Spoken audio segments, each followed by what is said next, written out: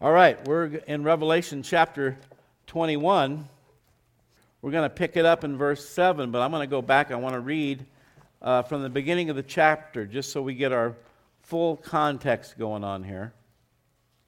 Revelation chapter 21, beginning in verse 1. Now I saw a new heaven and a new earth. So we're at the end of the millennium, the final judgment of the wicked, the unrighteous, Satan, the whole shebang, all cast into the lake of fire.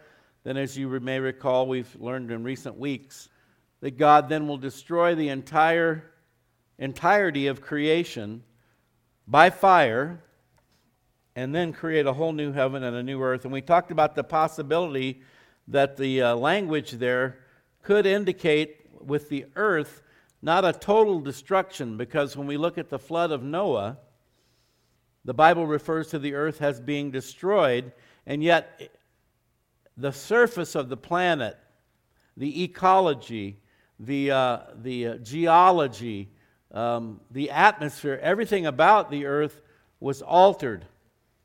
The floodwaters did destroy things as they were known prior to the flood, but the planet itself remained and was basically altered. And then with this new heaven and new earth, it's possible that rather than completely destroying the earth, God will do the same thing as he did with the flood, only this time with fire, and then totally recreate it, renovate it.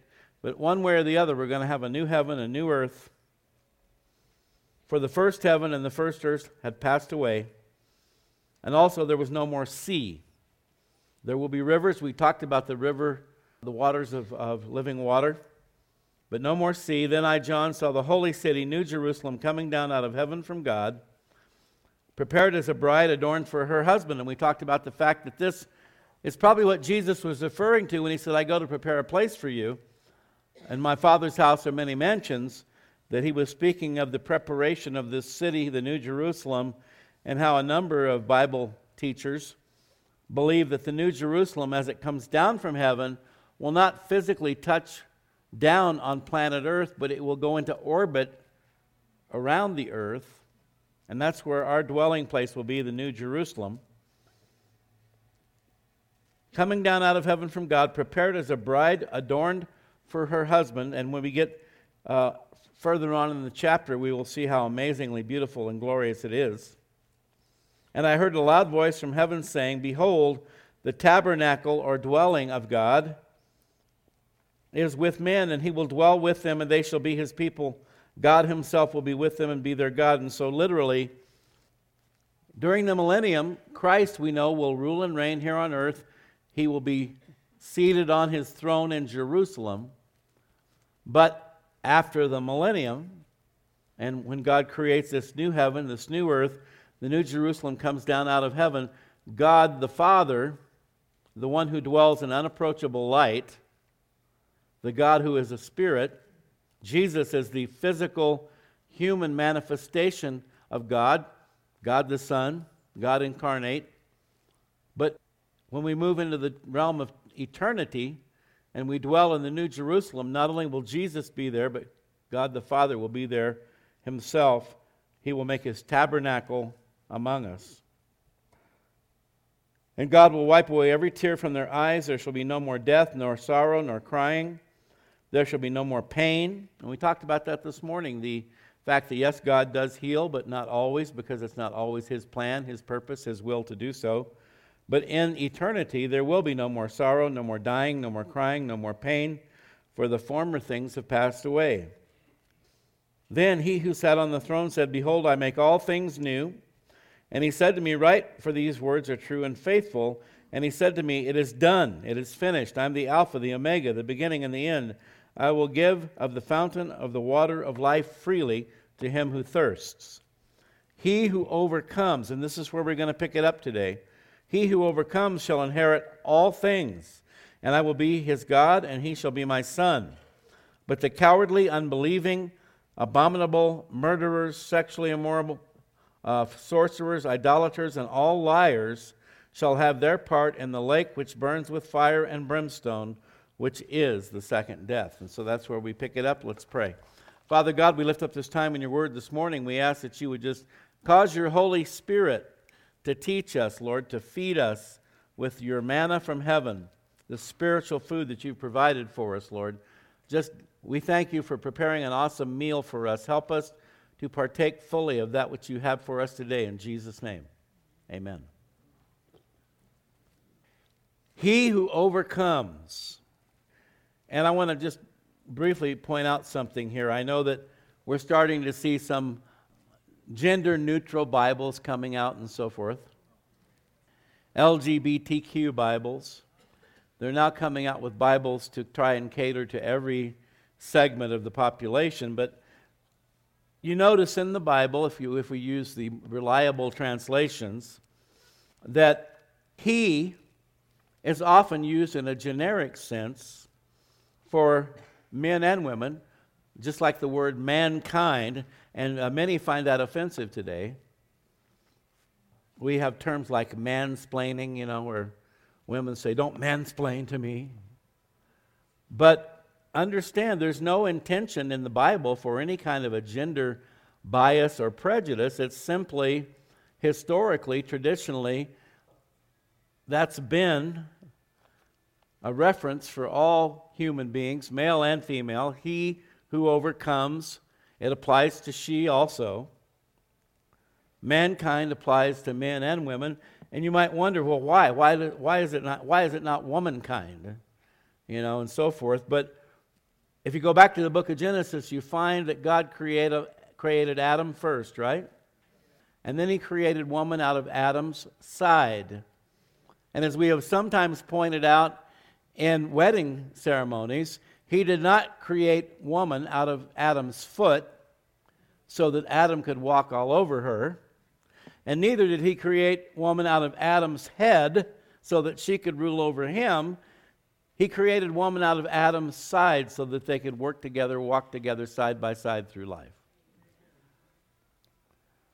But people are so easily offended nowadays. I just thought I would, in case any ladies here today are uncomfortable with he who overcomes, I want you to know it applies to you too. Okay? And we are in such a topsy-turvy world now that nobody really knows if they're a he or a she or a they or a them or what they are. So I don't even know how they could get offended. If you're not sure what you are anyway, what difference does it make? All right?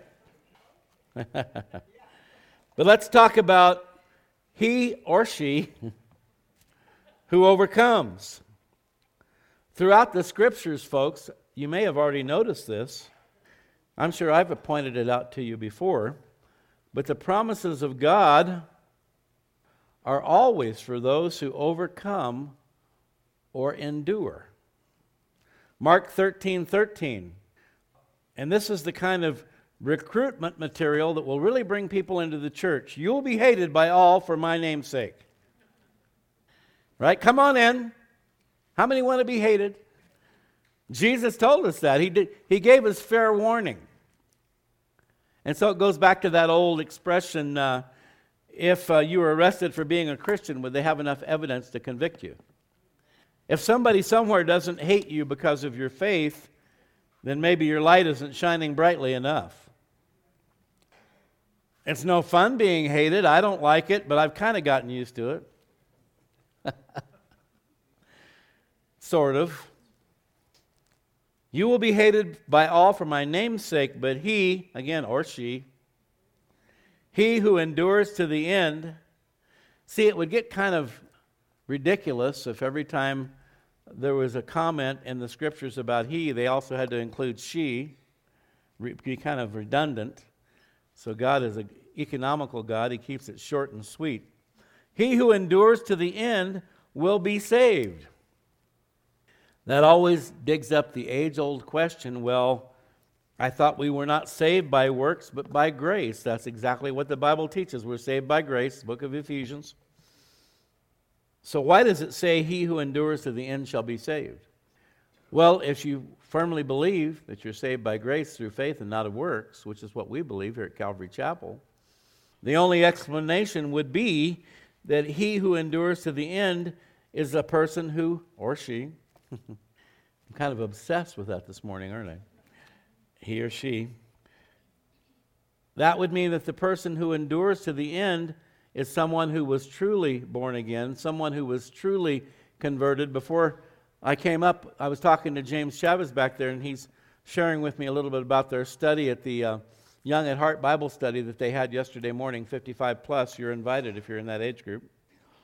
He talked about the fact that Paul, immediately, at once he was relieved of his blindness. If you remember, he was struck blind and was blind for 3 days. He immediately went out and began to preach the gospel. And like James said, he didn't wait around a few years to make sure it took. And that's a sign of true conversion. I think we've all experienced that in our own lives. We've witnessed it in the lives of others, that this immediate transformation. Now, some things go away instantly and others do not.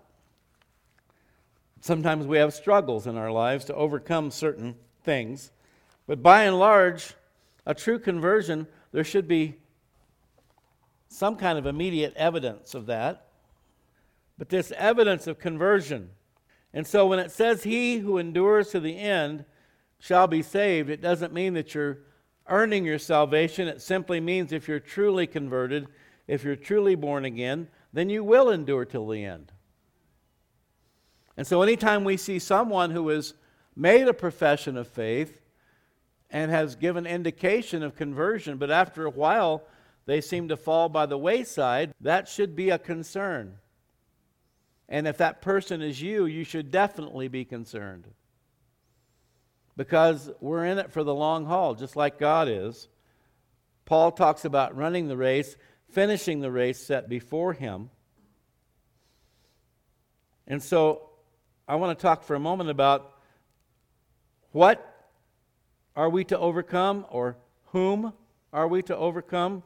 One issue, an important issue, as to be an overcomer, is that we are to overcome the kingdom and the power of Satan.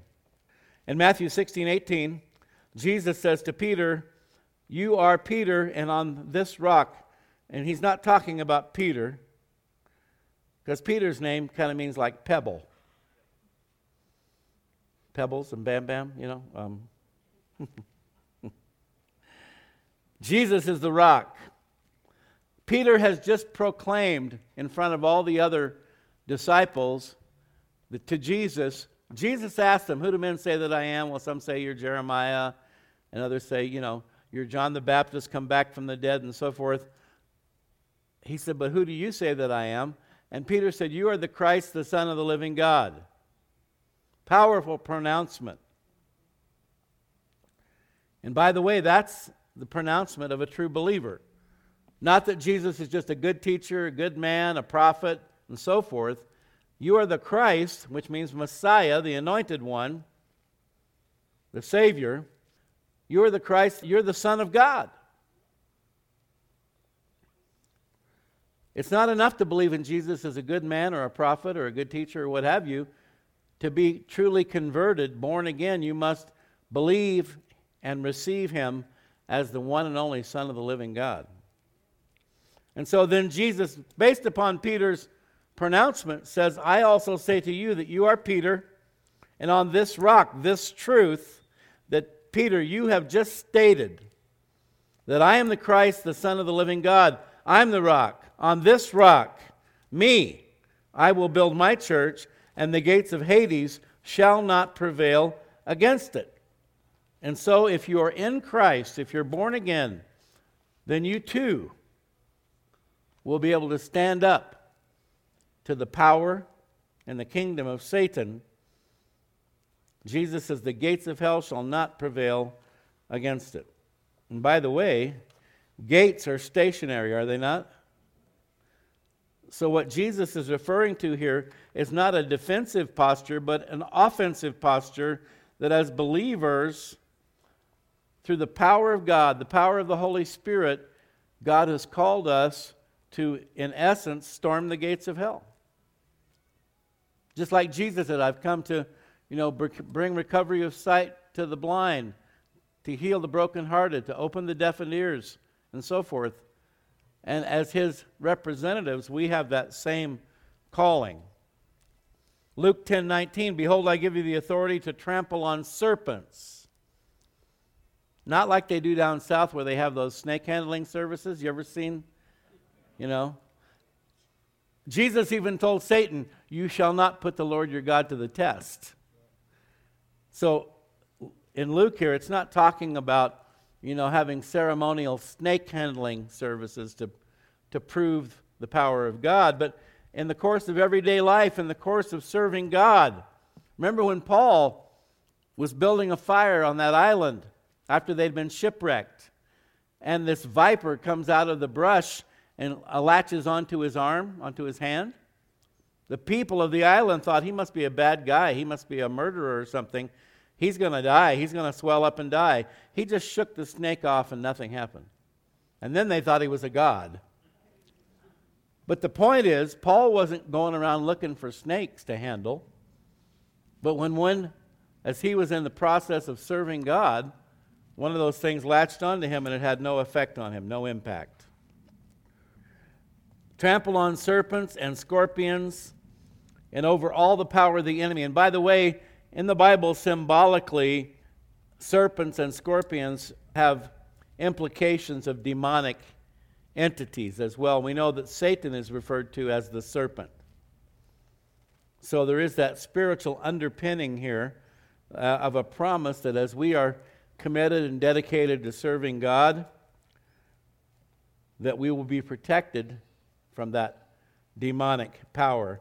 Because he says, I give you authority to trample on serpents and scorpions and over all the power of the enemy, and nothing shall by any means hurt you. And again, this applies to those who are enduring, overcoming, following God. Having once become a believer, a follower of Christ, if you choose to kind of go your own way and go your own path, then these promises don't necessarily apply to you. You've taken yourself out from underneath God's hand of protection. It's a choice. God's given you a free will.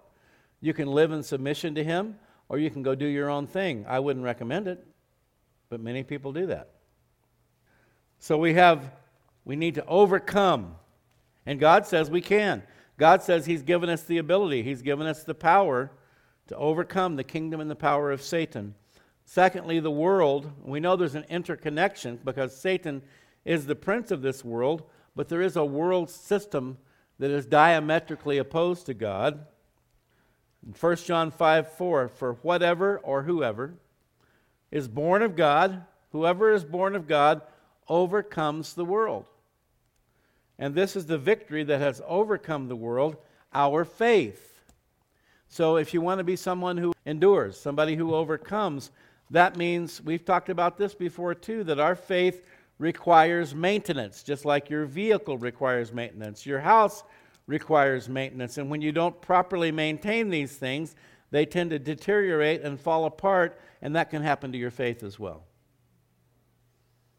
If you don't ever change the oil on your car, sooner or later it's going to wear out your motor, right? If you don't ever replace the roof on your house, eventually all the rain's going to come down, pouring down through the roof and cave in your ceiling. And we could go on and on with those analogies, but our faith is no different, folks. God imparts to us a measure of faith, enables us to trust Him and believe in Him for salvation, but we also have an obligation to maintain our faith. How do you do that? The Apostles' Doctrine, Book of Acts, they dedicated themselves to the Apostles' Doctrine, the Word of God.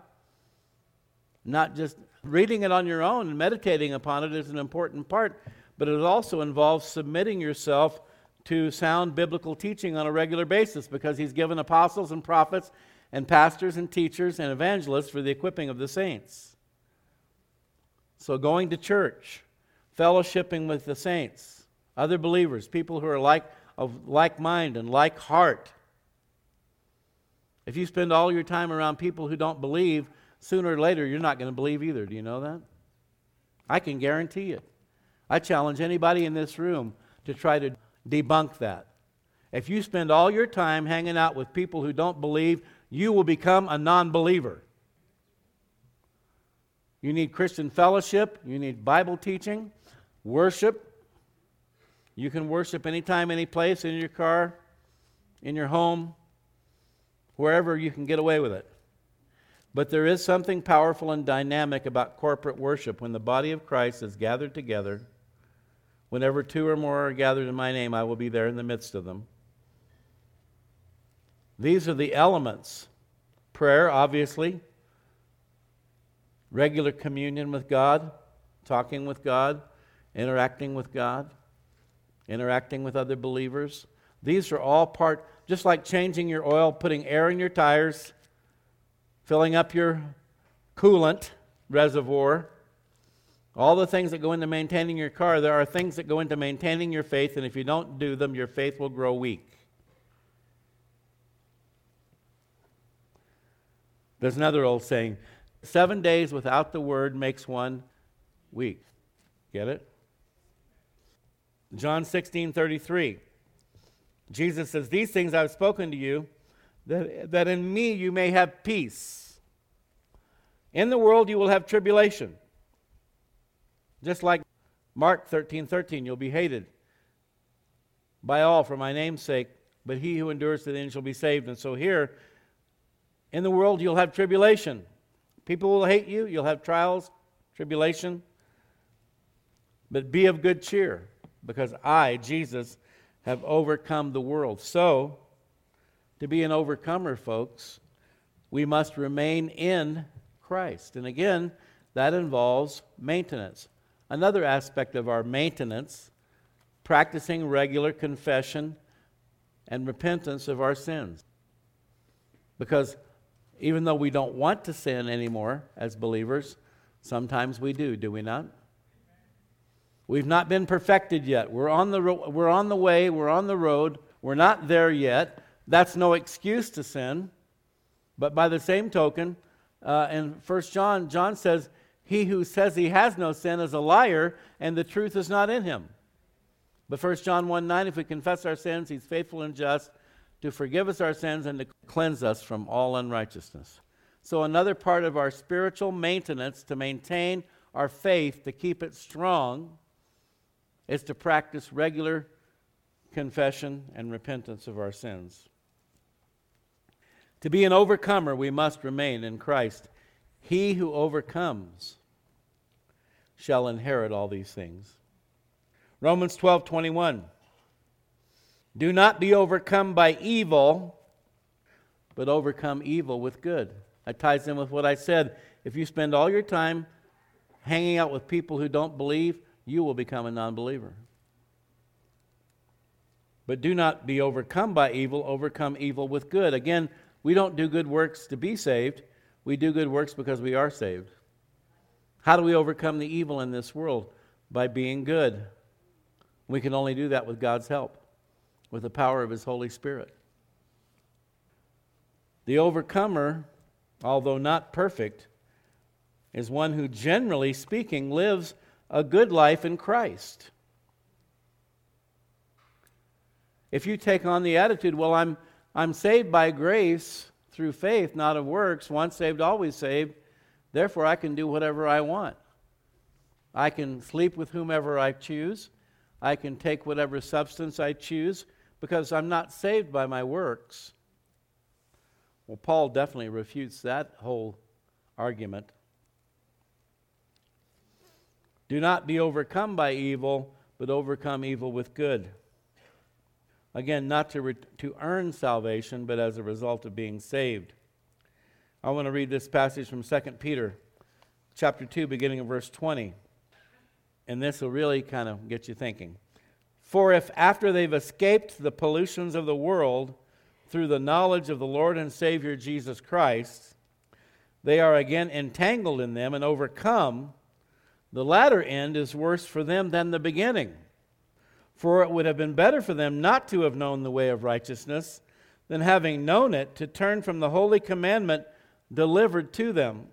But it has happened to them according to the true proverb, a dog returns to his own vomit, and a sow having washed to her wallowing in the mire. And so Peter here is warning us about the dangers of going back. Remember when the children of Israel left Egypt, there were those who wanted to go back.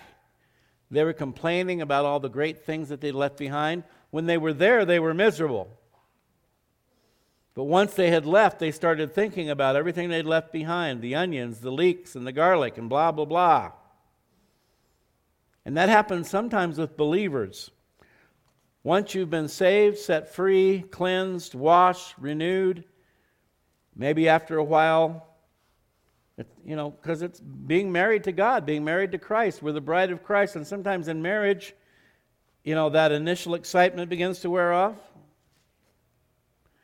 Maybe you start thinking about the old relationships, the old boyfriends, the old girlfriends, and how great it was. If it was that great, what happened to them? Where did they go? Where did you go? You start thinking about all the fun you used to have with partying with your friends and so forth, or whatever kind of indulgences you were involved in. But Peter is warning here. If you become entangled in these things and overcome, the latter end is far worse than the beginning.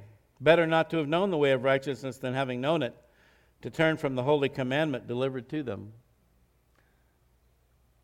And it's a real challenge because, again, the fact that we are saved by the grace of God, not by our own works, which is the true biblical perspective on salvation. We've talked before about legalism, those groups that make you feel like every time you sin you have to get saved again. But then the other extreme where, you're saved by grace through faith, once saved, always saved, you can do whatever you want. The Bible doesn't teach either one of those. We talked about Paul saying working out your salvation with fear and trembling. It's a lifelong process. Some days are better than others. Some days we do better than others. But to be an overcomer, we have to continually be pushing onward, pushing forward. I've shared this analogy before as well, that I forget where I heard it. It's always stuck with me that being a believer, a follower of Christ, is like riding a bicycle uphill. Some can do it faster than others, right? So for some, it's a real struggle. But the thing is, no matter how slow or fast you're going up that hill, the minute you stop pedaling, what happens? You roll down. You roll backwards down the hill. So we have to continue to fight the good fight of the faith, to run the race set before us, to be an overcomer, because that's who the blessings are for, the overcomers. And what about these overcomers? He that overcomes shall inherit all things. So there is a dynamic, powerful, amazing, tremendous reward for these efforts. All things, everything that belongs to God, all that He has made, all the things that you and I are in awe of, which will all be recreated, renewed, remade in God's eternal kingdom, the new heaven, the new earth, all the glories which we will see again later in the chapter. Inherit all things, not just some. A lot of times when someone writes up a will, and hopefully if they're not mad at some of their family members, everybody gets an equal share, or whatever, they dole it out, kids get so much, grandkids get so much, whatever. With God, we all get it all. All things. How amazing and incredible is that the God of the universe, the creator of all things, would give to us that inheritance, that we will have all things. Everything that He has made will be ours. And then He says, and this is even more important, I will be His God, and He shall be my son. The Old Testament promise to the people of Israel was made to them as a whole, but now it becomes a very intimate and personal one. Exodus 6:7, I will take you as my people. So God took the children of Israel to Himself as His people. I will take you as my people, I will be your God. And then in Galatians 3:26, for you are all sons of God, or daughters, through faith in Christ Jesus. So not only will we inherit all things, even more importantly, he says, I will be your God and you will be my son or daughter. And the significance, again, of a son in this ancient culture is a person who's the rightful heir of God forever. Sonship is a special honor associated with the Davidic covenant. It includes privileged intimacy with God and the authority to rule. But again, in God's kingdom, women are equal recipients of this promise. Galatians 3:28. There is neither Jew nor Greek, there is neither slave nor free, there is neither male nor female, for all are one in Christ. So this inheritance is for all of God's people, all of God's children, regardless of gender. Romans 8:16 and 17. The Spirit himself bears witness with our spirit that we are children of God. And if children, then heirs. Heirs of God and joint heirs with Christ, if indeed we suffer with him. That's talking about this life. Jesus says, take up your cross and follow me. Deny yourself. Take up your cross. Follow me. In this world you'll have tribulation. All men will hate you. That's the challenge. Are you willing? Am I willing to endure these things for a short period of time in exchange for all the glories of eternity that God has promised to those who overcome? Are you willing? Is it worth it? Absolutely. So we've talked about overcoming the kingdom and the power of Satan. We've talked about overcoming the world. And now we'll talk about overcoming the flesh. Matthew 16:24 through 26. Then Jesus said to his disciples, if anyone desires to come after me, let him deny himself. Take up his cross and follow me, for whoever desires to save his life will lose it. Save this life, here and now, the things of this world, the things that we tend to latch onto, grab onto, the things that we desire of this world, the temporal things, the temporary things. Let him deny himself, take up his cross, and follow me, for whoever desires to save his life will lose it. If your focus is on this life, the pleasures of this life, the rewards of this life, the perks of this life, Jesus says you're going to lose it all. But whoever loses his life for my sake, now it could be literal, you could become a martyr for Christ, but what he's saying is losing it, setting it aside, denying yourself, the pleasures of this life, the pleasures of this world, for the sake of following Christ. Whoever loses his life for my sake will find it. For what profit is it to a man if he gains the whole world and loses his own soul? Good question, right? Or what will man give in exchange for his soul? Nothing. We could never pay that price. Jesus paid the price. But you could be at the top of the heap. You could be a Bill Gates, an Elon Musk, a Mark Zuckerberg, who just lost a big bundle. I feel so bad for him, don't you? I'm sure he's got some more bundles. You could be one of those people, but if you lose your own soul, then you've lost it all. This is the battle to overcome the desires of the flesh. Galatians 5:24, those who are Christ's have crucified the flesh with its passions and desires. Galatians 2:20, Paul says, I have been crucified with Christ. It is no longer I who live, but Christ lives in me. This scripture will really challenge you, won't it? Convict you, and I know it does me. I've been crucified with Christ. It is no longer I who live, but Christ lives in me. And the life which I now live in the flesh, I live by faith in the Son of God, who loved me and gave himself for me. How many of us on a daily basis look in the mirror and see a dead man or a dead woman? Because that's what he's saying. I no longer live. Christ lives in me. We are crucified with Christ. Those who are Christ have crucified the flesh. That's an ongoing challenge. As we studied the book of Romans a few years ago, we saw that ongoing conflict, that duality, that dual nature. We have the new man or the new woman in Christ, but that old nature keeps trying to rise up like a zombie. In the zombie movies, right? The zombie TV programs, you can't kill them. They just keep coming back. You got to keep blowing their heads off and keep chopping their heads off and whatever else they do. I don't really watch a lot of that stuff. I've seen enough to know. It's the same way with the old man, with the flesh. Crucifying the flesh is not a one-time deal. It's a daily challenge.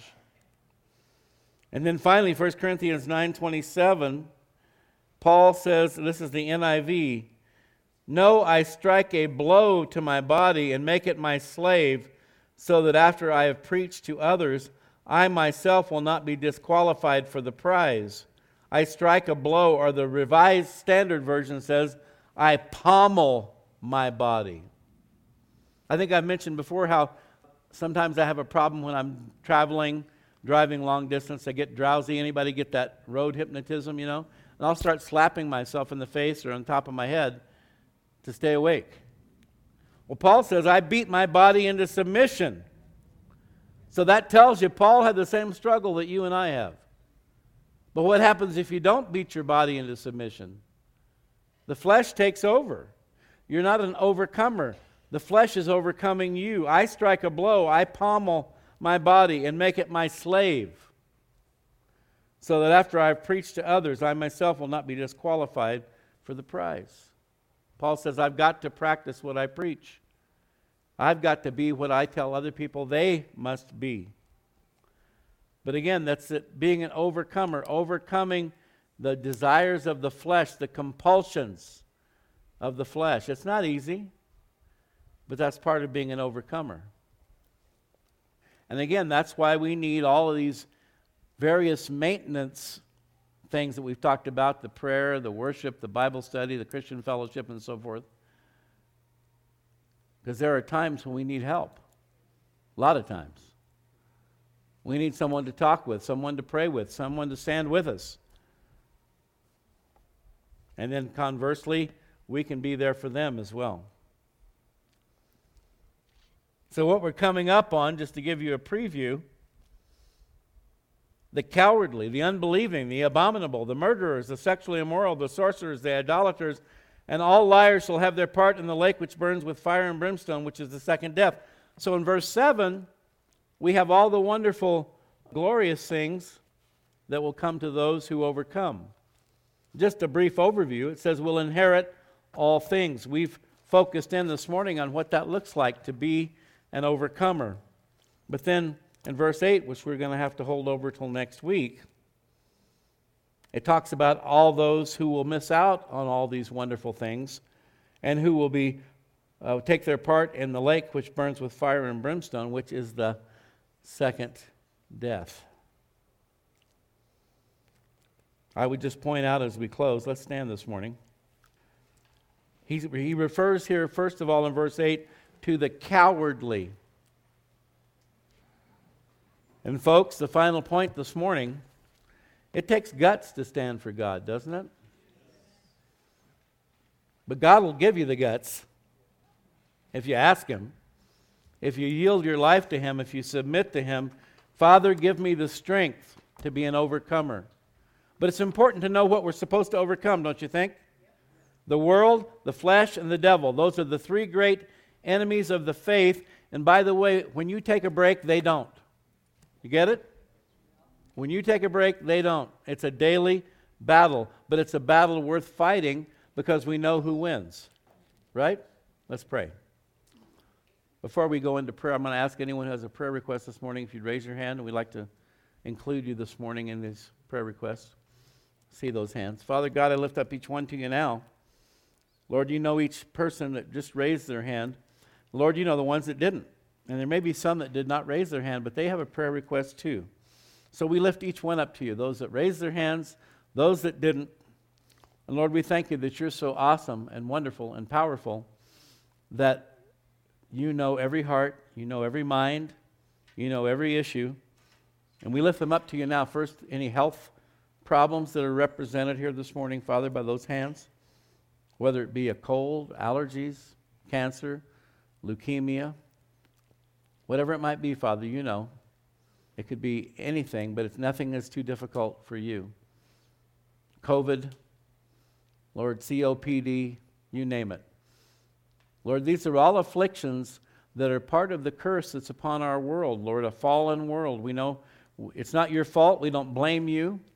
You are not the origin of sickness. But as we've seen so many raise their hands this morning and testify to those times when they've experienced your healing power in their lives, we pray now for healing for all those who have a health issue on their mind, on their heart. We pray that you'd pour out your Holy Spirit upon them and bring healing to them. Bring relief and release from pain, Father, and healing of all afflictions in Jesus' name. Lord, we pray for financial issues. Lord, we're living in difficult times right now with this pandemic, and many people have lost jobs, changed jobs. Income levels have dropped in some cases. Prices have gone up in many cases. But Lord, we look to you. You are our provider. Jehovah Jireh, our provider. And you are sufficient for us, Lord. And you did promise to take care of us and provide us with our daily bread, with those things that we need. We ask that you would provide for each one this morning that has a request of that nature. Lord, we pray for mental and emotional issues. We live in a stressed out world with a lot of anxiety, a lot of depression, and so forth. But Lord, again, in Christ, we can rise above that. We can overcome our fears, our doubts, our worries, our anxieties, our depression. And I pray that you would lift off of each one, Lord, who has that kind of a request today, that you would fill them with your joy and your peace, help them to overcome the trials that they're experiencing right now. And Lord, for relationships, we know that the enemy comes but to steal, to kill, to destroy families, to destroy marriages, to destroy friendships. But Lord, you're a healer. You're a redeemer. You came that we might have life and life more abundantly. I pray for abundance poured out upon all those who are struggling with relationships. We pray for healing of marriages, healing for friendships, healing for work relationships, school relationships, neighborhood. Lord, we ask for reconciliation, redemption, restoration. And we trust you. We believe in you, Lord. You hear our prayers. You answer our prayers. And so we thank you right now for answering these prayer requests in the mighty name of Jesus. We thank you for your word today. We pray that you'd plant your word deep within our hearts and help us to do those things that we need to do to maintain our faith, to be overcomers. We pray this in Jesus' name. Amen.